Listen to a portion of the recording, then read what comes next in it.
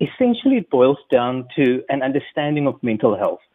So historically, when we think of mental health, there was a time in history when it was totally stigmatized and it became like a totally unacceptable thing. And that's where we had witch hunts and we had people being put on stakes.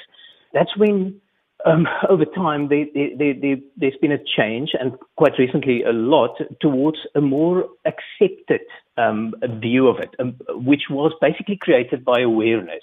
And we're saying that after awareness should be action. So it doesn't help for a person to know something but don't do something about it. Sure. And that's where the whole idea around Mental Health Action Day came in, where we said that, yes, awareness will always be extremely important, but more so the action around mental health and specifically the responsibility that we've got towards our own mental health.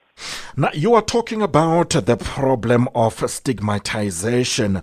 Now, are you getting a sense that more and more people are comfortable discussing this subject? Absolutely. And I think there, COVID, with all the negativity, actually brought us a little glimmer of positive input, because suddenly people have, in general, I think universally, we've gotten to a point where we realize that we are not okay. And that's essentially what mental health is all about, is to be able to say that my circumstances, whatever happens around me, has an impact on me. And if it impacts on my head and how I think about things and how I perceive things, that is a very broad definition of mental health. And because a lot of us, if not most of us, experience anxiety, we experience some measure of worry about the future, all of those are indicators of a negative impact on mental health. And that means that people suddenly realize that it's actually normal. There is nothing wrong with speaking about mental health. It's not this esoteric thing which happens behind walls and where people are being locked up. It is literally about our subjective well-being and whether that is on the rise or actually going down. Now, you touched a little bit about the issue of COVID-19 pandemic. Let's talk about that.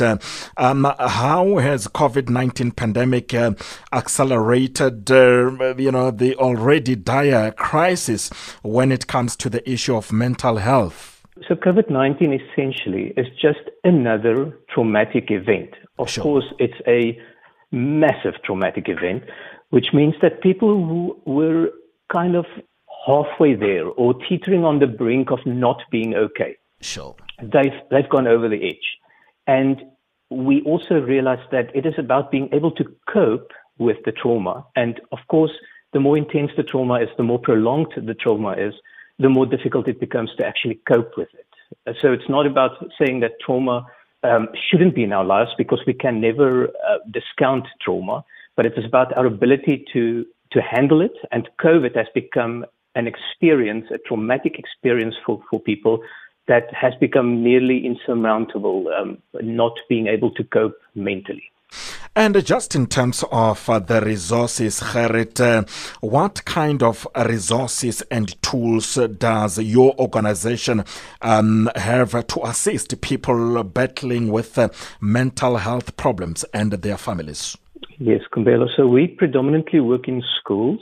So our approach is that we work first and foremostly with learners, which means that our whole approach is towards learners, and then obviously the circles of influence around them, being educators and parents predominantly.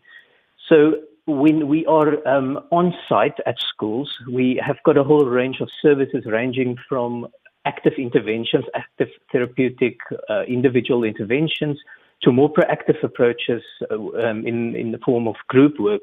And that we do then obviously with the learners, with the educators, with the parents. But what we also have started doing during COVID is to build up a resource library, which obviously becomes a little bit more accessible just because we unfortunately cannot be everywhere for everybody. Sure. And kind of also because we believe that the power of change doesn't lie within us as an organization. The power of change lies in an individual. So what we essentially do is we make available these resources as an open source, and people can go through it. It's basically a guidance tool towards an increase in your own mental well-being, and some practical tools to work towards that.